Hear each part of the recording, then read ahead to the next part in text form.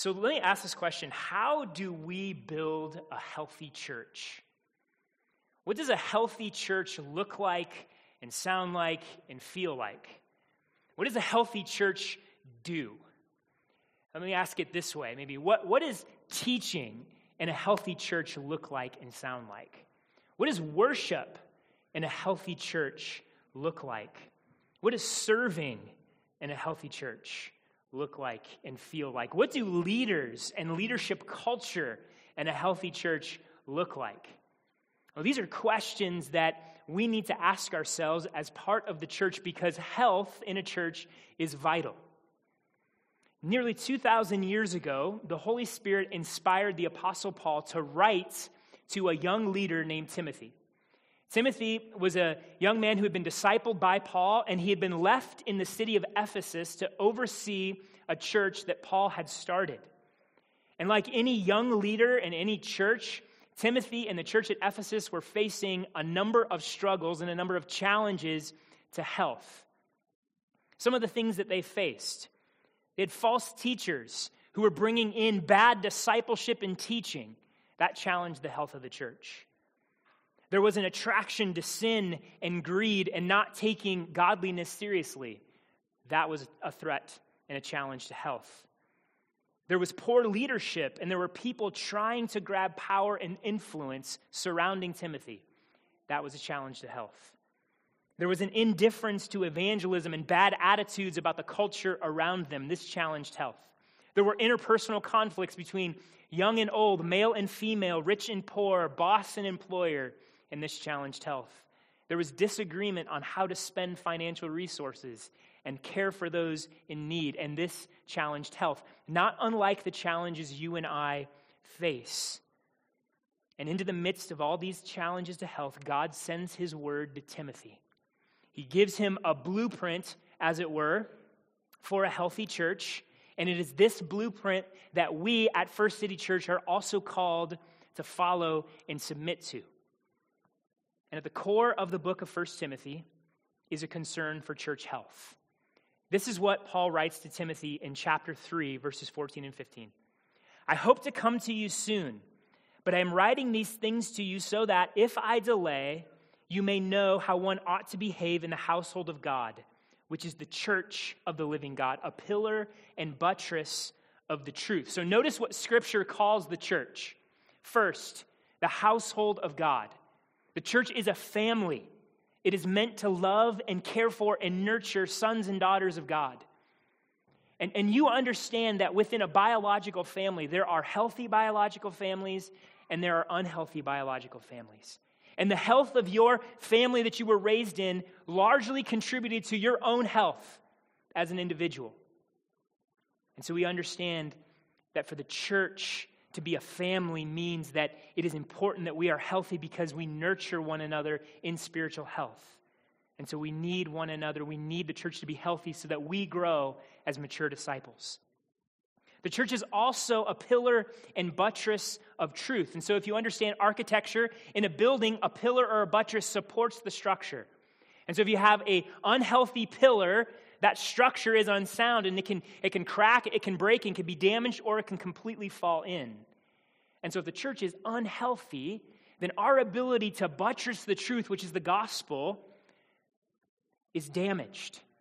That we are unable to properly support the truth and improperly able to proclaim the gospel to this world, or even worse, we might do damage to the message of the gospel. So it is vital that the church is healthy for the mission of God to go forward in the world. And so coming off our study of the Sermon on the Mount, I want to spend the next 3 months, so April, May, and June, in the book of 1 Timothy, considering what it means to build a healthy church. So the unofficial title for this sermon series is Blueprint for a Healthy Church. And the call to build a healthy church is on all of us who call First City home. Hear me on this. It's not just for the pastors, not just for Paul and I. It's not just for Paul and I and the deacons. It's not just for us and the gospel community leaders. If you call First City Church your home, it is on you. You are part of building a healthy church here. And so we're all called to take ownership and care about the health of the church. And so we're going to begin our study in 1 Timothy by considering healthy discipleship. So our mission as a church is to make disciples. And for our church to be healthy, our discipleship methods need to be healthy. And if they're going to be healthy, they need to follow the Word of God. They need to be shaped by the Word of God. And so this morning, from our passage, I want to look at two things that healthy discipleship isn't, and then contrast those things with what healthy discipleship is. So what healthy discipleship isn't, and what healthy discipleship is. So if you have your Bible app, please turn to 1 Timothy, and we're going to mostly hang out in verses 3 through 7.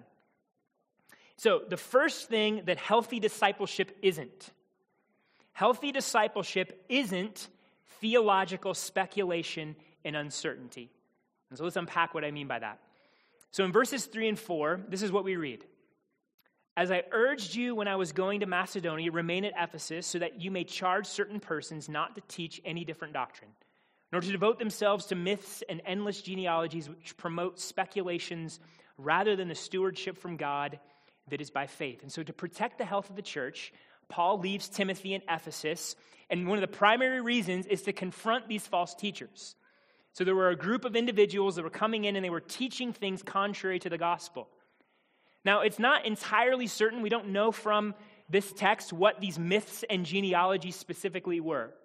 But biblical historians and theologians are pretty confident that what Paul is referencing are a number of extra-biblical texts and teachings that had influence at the time. And the reason Paul calls them myths and genealogies is because this is what they did. They added to the Old Testament. So they added stories about people like Adam and Eve and Noah and Abraham and King David. They added details that weren't part of the historical account of their lives.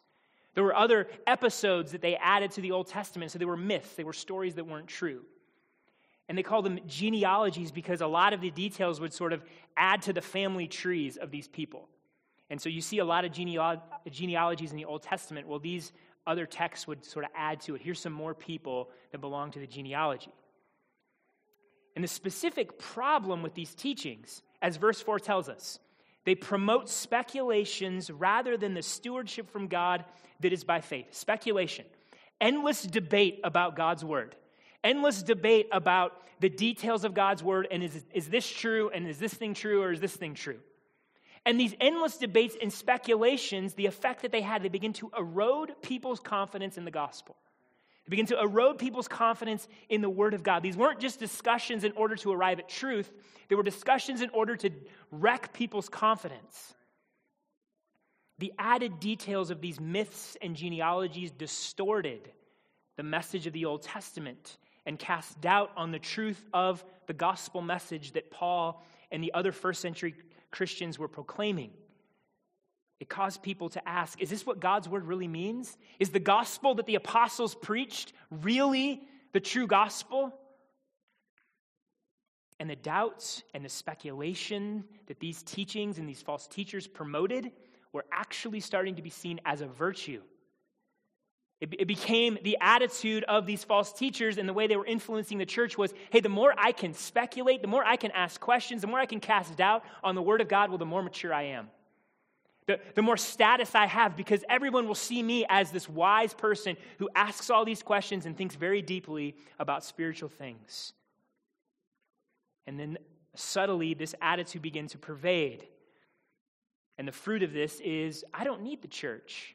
Well, I can ask questions and cast doubt on everything. I don't need the church. I don't need to submit underneath leaders and other teachers. I don't need other people to tell me and help me figure out truth, because I can just speculate all day long, and that makes me mature. And so we have the net effect of all this speculation as unhealthy disciples. Disciples who are not grounded in the truth of the gospel, whose confidence and faith and trust in God is not growing, who are not experiencing the transformation of the gospel and the power of the Holy Spirit, all because they're stuck in this endless cycle of speculating and asking and never arriving at this place of saying, yes, this is true. And really, this isn't unlike aspects of our culture today. Because here's a common cultural message that you and I will hear, that doubts and uncertainty and speculation are actually good things. They're actually healthy things for us. Because here's what happens. People who are certain, they're jerks. They're self-righteous. They oppress people. They try to impose other people's beliefs on others. And so certainty actually fractures society. Certainty actually makes you a hardened person. And this is how this begins to creep into the church. It goes like this. Certainty is what causes churches to become rigid and heavy-handed. Certainty is what causes churches to become tribal and start lacking grace. And church leaders that teach with certainty, well, this causes them to be oppressive and controlling. They're hypocritical. And so the problem is certainty. The problem is walking around thinking we have it figured out. And so the solution to that is, well, let's just be uncertain. Let's just continually speculate and ask questions and doubt, and that's humble. That's right. That's good for us to do. Let's kind of hang out in that place of humility and speculation and doubt and keep asking questions. Let's never arrive at a place of confident assertion about what God's word teaches, because that will lead us to become self-righteous jerks, and no one wants to be a self-righteous jerk. And we can admit, yes, there are far too many churches that have become rigid and tribal, and there are far too many leaders that are control freaks and lack grace. But the solution to this problem, hear me, the solution to this problem is not endless speculation. The solution to this problem is not doubt and uncertainty, as if that is more humble. So let's be clear about something. God's word tells us that healthy discipleship isn't endless doubts and speculation and uncertainty. Now, asking questions, wrestling, seeking understanding, it's a very, very good thing. And maybe you're here this morning and you're not entirely sure what you believe, and you're asking questions and you're wrestling, and there is a level of doubt that is going on in your mind. You're not sure what you believe. That is great. And we welcome you here. Those questions and that pain and that angst are all welcome here. But let's understand some things about this. Wrestling and asking questions are great. Humility before Scripture and the Lord are fantastic. Look, our understanding is limited. We need to recognize that. We need to be humble about how we approach the Word of God. We need to be open and curious about people and about ideas and about the world. We shouldn't shut ourselves off to things. Look, being a self-righteous jerk is never a good thing. We should very much not want to be self-righteous jerks who are heavy-handed and rigid. So there is an aspect of questioning and wrestling and seeking understanding that are good things. There's a lot of false teaching. We need to be able to weigh what is true and what is false, and that takes asking questions and probing and thinking and wrestling, and sometimes we walk through seasons of doubt. That's all true. That's fine. But if the end of our questioning is just more speculation and more doubt and more uncertainty, and we get on that Ferris wheel and never jump off, if the end of our wrestling and our doubt and our speculation and our struggle is not deeper confidence in the Lord, not deeper trust in the Lord, deeper obedience, deeper righteousness, is not leading us to Christ, then we're not moving towards health. We're not moving towards spiritual health. We're not moving towards healthy discipleship. Because let's be honest, endless speculation gets you nowhere. A perpetual state of doubt gets you nowhere. Stiff-arming, complete commitment to Jesus gets you nowhere. At best, it keeps you from deeper maturity and intimacy with God. It keeps you from deeper love of God and love of others. It keeps you from radical sacrifice and service. No one who is in this perpetual state of doubt and uncertainty and speculation ever risked and loved and sacrificed for other people. You don't see them passionately worshiping God. And so at best, it will stunt our growth. At worst, it leads to cynicism and rejection of the gospel altogether. It will wreck your faith. It will undermine your faith. It will lead you to walk away from Christ. I would even ask those of you who don't profess faith in Christ in the room, whatever belief system you've given yourself to, whatever cause you've given yourself to, wherever you've sort of put your chips all in, let me ask you, does approaching that thing with doubt and speculation and uncertainty and not full commitment get you anywhere? Like, there's no aspect of life where doubt and uncertainty and speculation and not full-on commitment will ever get us anywhere, except just in this very superficial place. And so let me ask, does this describe you in any way? Are you buying the lie that doubt and speculation and uncertainty is the same thing as humility? Are you buying the lie that a constant restlessness of belief is a path to healthy discipleship and maturity? Because my fear is that some of you, this is where you live. Some of you, you hold on to enough gospel and enough belief in Christ that you claim to follow Jesus, but you're more committed to your doubt and your speculation than you are to Jesus Christ himself. You're more committed to stiff-arming commitment. You're stiff-arming deep and complete surrender to Christ. And why is that? Have you ever asked yourself, why is that? What keeps you from full commitment, full confidence to Christ? Now, I'm sure you have your intellectual reasons, but are they more excuses than reasons? Let me press here just a little bit. Let me poke, if I may, and all love and pastoral concern. Why do you stiff-arm these things? Is it a status issue for you? Do you gain status because you're the one who is so great at speculating? You're the one that's so great at poking holes in other people's beliefs? You kind of fancy yourself an intellectual and you're superior to other people because of the questions you ask and the doubts that you can raise? And you like the status that gives you? Is playing the cynic and the speculator giving you a certain image that you love and you like? Or how about this? Are you afraid? Is there something in you that fears being all in with the Lord, all in with Christ? Do you actually look at what the Bible calls you to, what the gospel calls you to, and you recognize that is a big cost? I mean, Jesus himself said, count the cost, take up your cross and follow me. Jesus laid it out there. Hey, this is not an easy path. And are you afraid when you look full on to what Scripture calls you into and you're like, there's no way? And so instead of submitting to the lordship of Jesus Christ, you hide behind your speculations and your intellectual excuses. I mean, really, is it not easier just to continually debate and doubt the truth of God's word than actually believe and trust and face the junk in your heart? I mean, some of us, we wear a mask of speculation and doubt and uncertainty, but underneath the issue is we don't want to let go of control. We fear letting go of control. We fear what's going to happen if we are exposed and our sin comes out and we have to trust and submit our lives to the lordship of Christ. Maybe you haven't purposefully embraced doubt and speculation and uncertainty, but you're allowing it to control you. For whatever reason, you haven't purposely said, hey, yeah, I'm going to play the role of the skeptic and the guy who speculates or the woman who's always doubting. But it has a grip on me right now. It's grabbed hold of my heart and my faith, and it's wrecking me. I would ask you the same question. Why? What is it inside that is keeping you from a full confidence in the Lord? What's keeping you from trusting him and committing to him fully?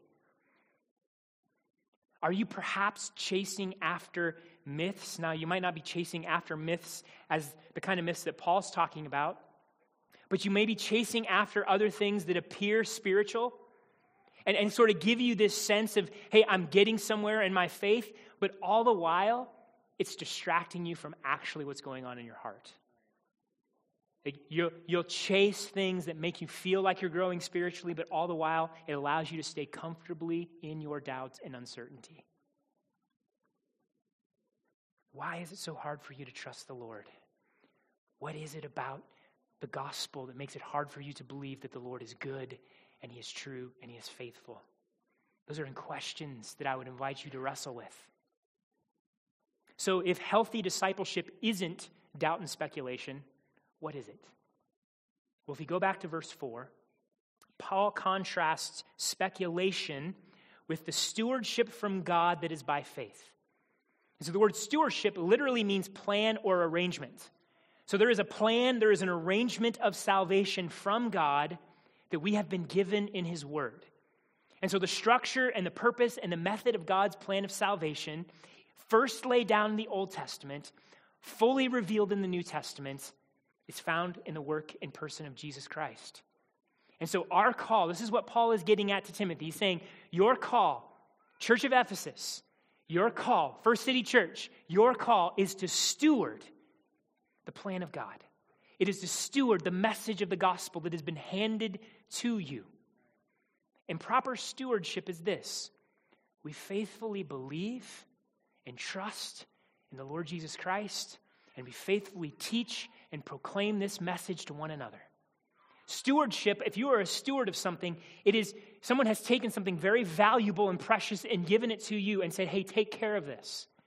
And so to be a good steward, we properly honor it and recognize what its value and its worth, and we treat it as it needs to be deserved. We care for it in the way that we've been called to care for it. Speculating, doubting, constantly questioning whether it's true or not is not how we steward the gospel. We steward the gospel by believing it, by resting in it, by celebrating it, by going deeper into it and letting it transform our lives, and then we go and we teach other people those things. Speculation creates doubt. It erodes faith. Stewardship builds faith, builds confidence in the plan of God and his faithfulness to save. In verse 5, this is what Paul writes: the aim of our charge is love that issues from a pure heart and a good conscience and a sincere faith. The word charge literally means instruction or teaching.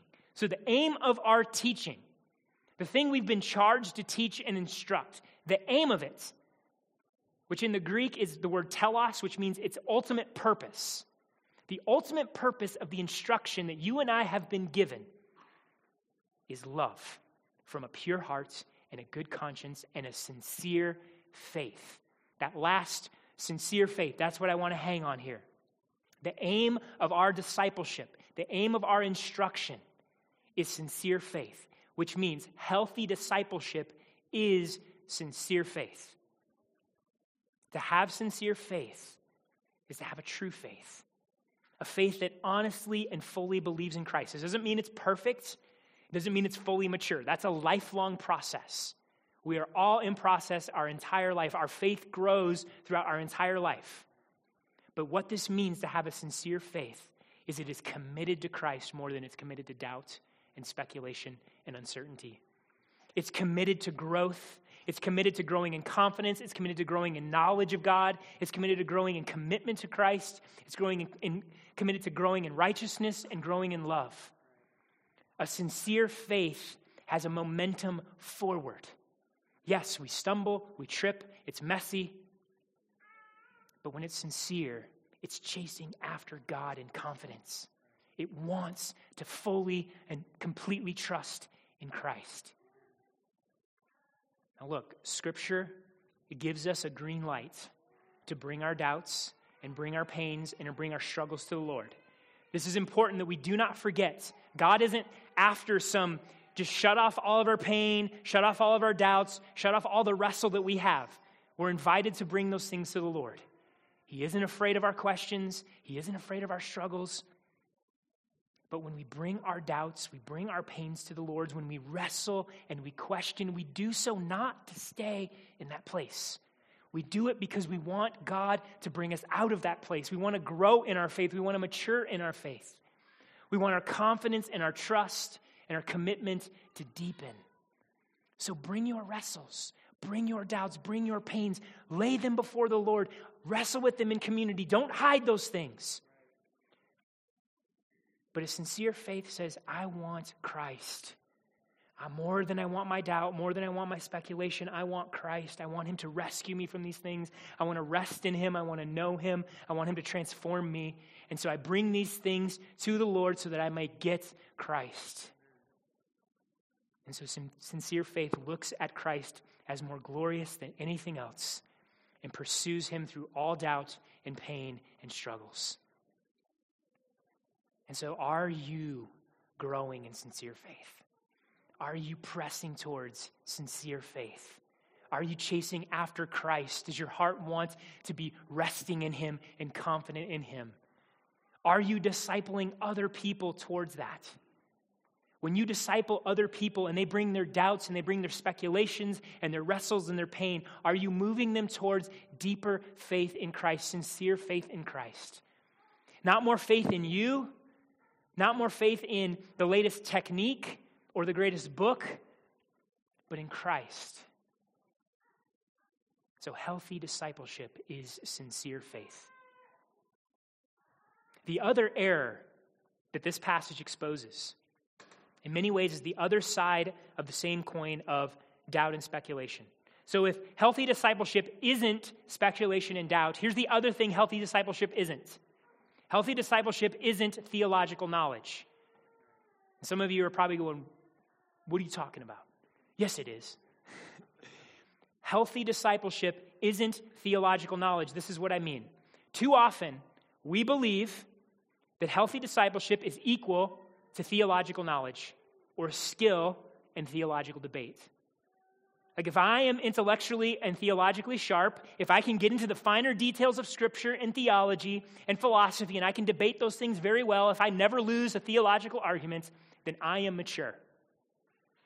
And so it becomes very easy to think that maturity is entirely based on my knowledge. Look, I don't doubt God's word. I'm not speculating about its truth. I'm confident in what I know. I'm confident when God's word teaches, and so I'm mature. However, viewing healthy discipleship as theological knowledge alone is in many ways the same side of the coin as doubt and speculation. Here's what I mean. So the false teachers come into Ephesus, and they're teaching these things and causing people to doubt and to speculate. In doing so, these false teachers are putting themselves forward as, hey, we're the people with the theological knowledge here. We're the smart ones. We're the mature ones. But really what was going on was status. The false teachers were replacing status or maturity with status. They appeared to be mature. They appeared to be chasing maturity, but what they were really after was status. So when you and I chase after theological knowledge as a sign of maturity, if we think that is what makes us mature, what we're really chasing is status. Let's be honest. We want people to think we're theologically sharp. We want people to think we're mature based on what we know. And it's very easy to slip into this. Because if you're in the church, theological knowledge gets you status very quickly. And so it's very easy to fall into this. But here's the problem. It reduces discipleship health entirely to knowledge. And just like doubt and speculation, this approach to discipleship avoids the deeper issues of the heart. Is it not easier to read books and fill up on head knowledge than it is to let theology wreck you and transform you, and you have to deal with the mess in your heart? Is it not easier to talk with the person in gospel community about theology on a theoretical level, rather than have to enter into their mess and figure out how theology and God's truth applies? That's hard. That's messy. That's difficult. That's scary. And so sometimes we run to theological knowledge just because we're trying to avoid. And so we can talk theology at an intellectual level, and we can feel confident and in control. But are we dealing with our hearts? Are we growing in the mature ways that God's word calls us? Here's another problem. To believe that false teaching, if we believe the false teaching that healthy discipleship is simply about theological knowledge, then we begin to stake theology as the end itself rather than a means to an end. The purpose of theology isn't just the accumulation of knowledge and increasing our intelligence. If we go that route, then we begin to see maturity as equal to intelligence. Meaning, you will judge someone's maturity based on how much they know and how intelligent they are, how book smart they are. That's a very dangerous thing. If we reduce maturity to how much knowledge a person has, how are we going to start judging others? How are we going to start treating those that maybe have learning disabilities?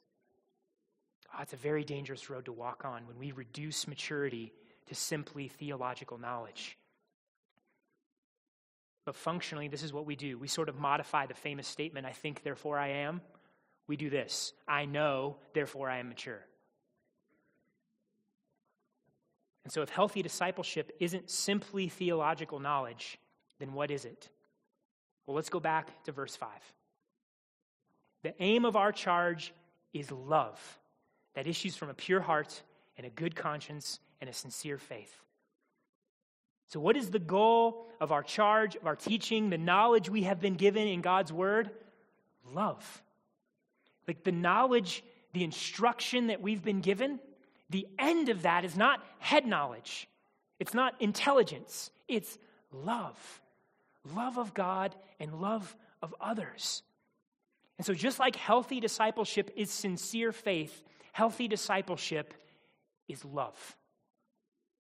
So theology, understanding God's word, is always, always about deeper love of God, deeper worship of God, deeper confidence and faith and trust in God and his goodness and his plan of salvation. It's always about deeper obedience to God and also a deeper love of others. Theology should always lead us to a more radical, sold-out love for other people. If your theology is not leading you to a deeper love of God, a deeper worship of God, and it is not leading you to a deeper love and sacrifice for other people, then you've missed the point. You've missed the goal. You've missed the aim.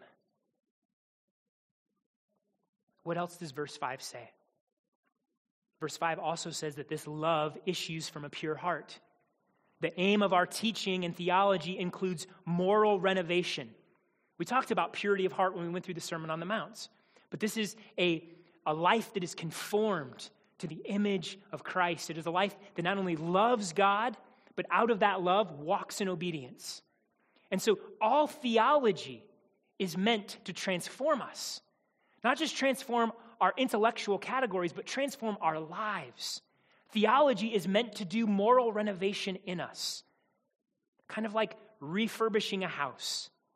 So we had some good friends on the East Coast that bought this townhome, and when they first bought it, it was barely livable. I mean, it was borderline condemned. I didn't see it before they remodeled it. Mindy walked in, and she was scared to walk in. She was like, what did they do? What did they buy? I mean, it was terrible. They found it's like Social Security cards and fake IDs in the wall, and there were cockroaches in the wall. It was weird. But our friends were fabulous at remodeling homes. And over time, they took their knowledge and they began to renovate that home. And so that home went from this disgusting wreck of a place to actually reflect something beautiful. And so through the knowledge that they had, renovation took place. And so through our theology, God renovates us. Through our knowledge of him, through understanding his word and what he has called us to do, it transforms our lives and our hearts. If it is not renovating you, then you've missed the aim. You've missed the goal. You've missed the point. Are you letting theology transform you? Verse 5 finally mentions a good conscience. To have a good conscience means you are sensitive to sin. You're sensitive to whether or not you are walking in godliness or not. You're sensitive to how your attitudes and your actions line up with how God has called you to live.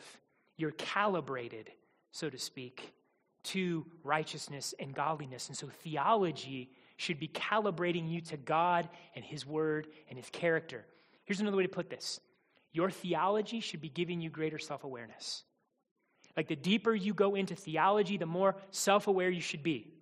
It should help you understand where sin hides out in your heart, where it hides out in your actions, where it hides out in your attitude. Theology should give you greater awareness of where you need the grace of God to transform you. It should make you sensitive to where you are in sin and it should cause you to want to repent and turn from that sin. See, theology is meant to be powerful. It's meant to transform. It is meant to give us a sensitivity to sin so that we may walk in righteousness. If all it does is stay here, we've missed the aim. We've missed the point. We are not walking in discipleship health.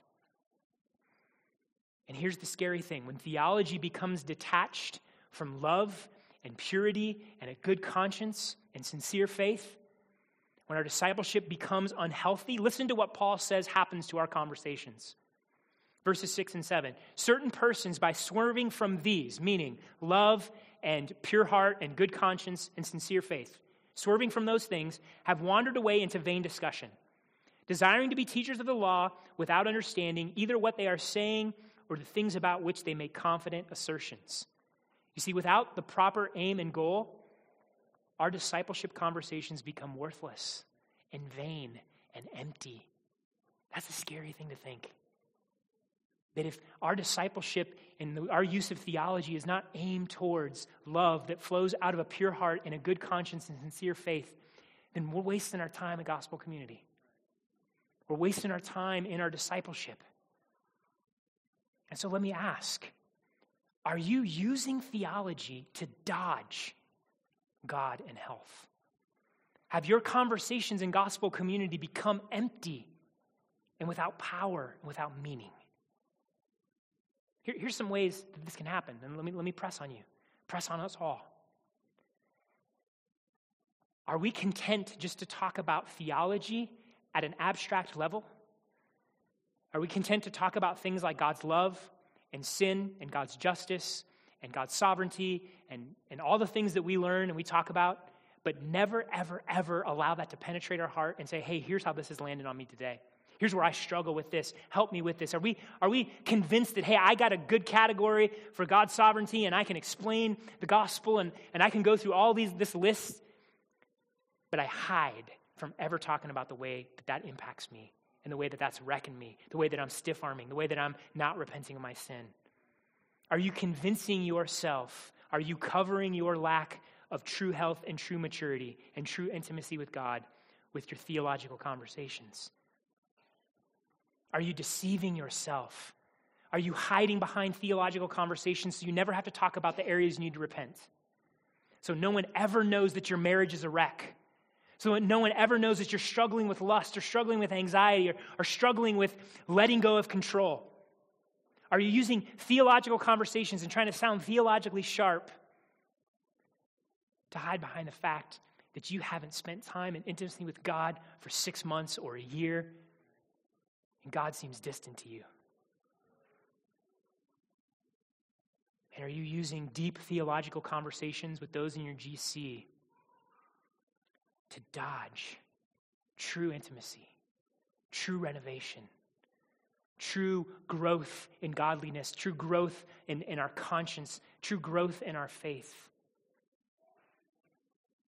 Look, make no mistake, sound theology is absolutely necessary. I want us to be a theologically deep church. We're not pragmatists here. We are theologically driven. Everything we do has a theological conviction behind it. Without true, deep, robust theology, we will never love God as we should. We will never love each other as we should.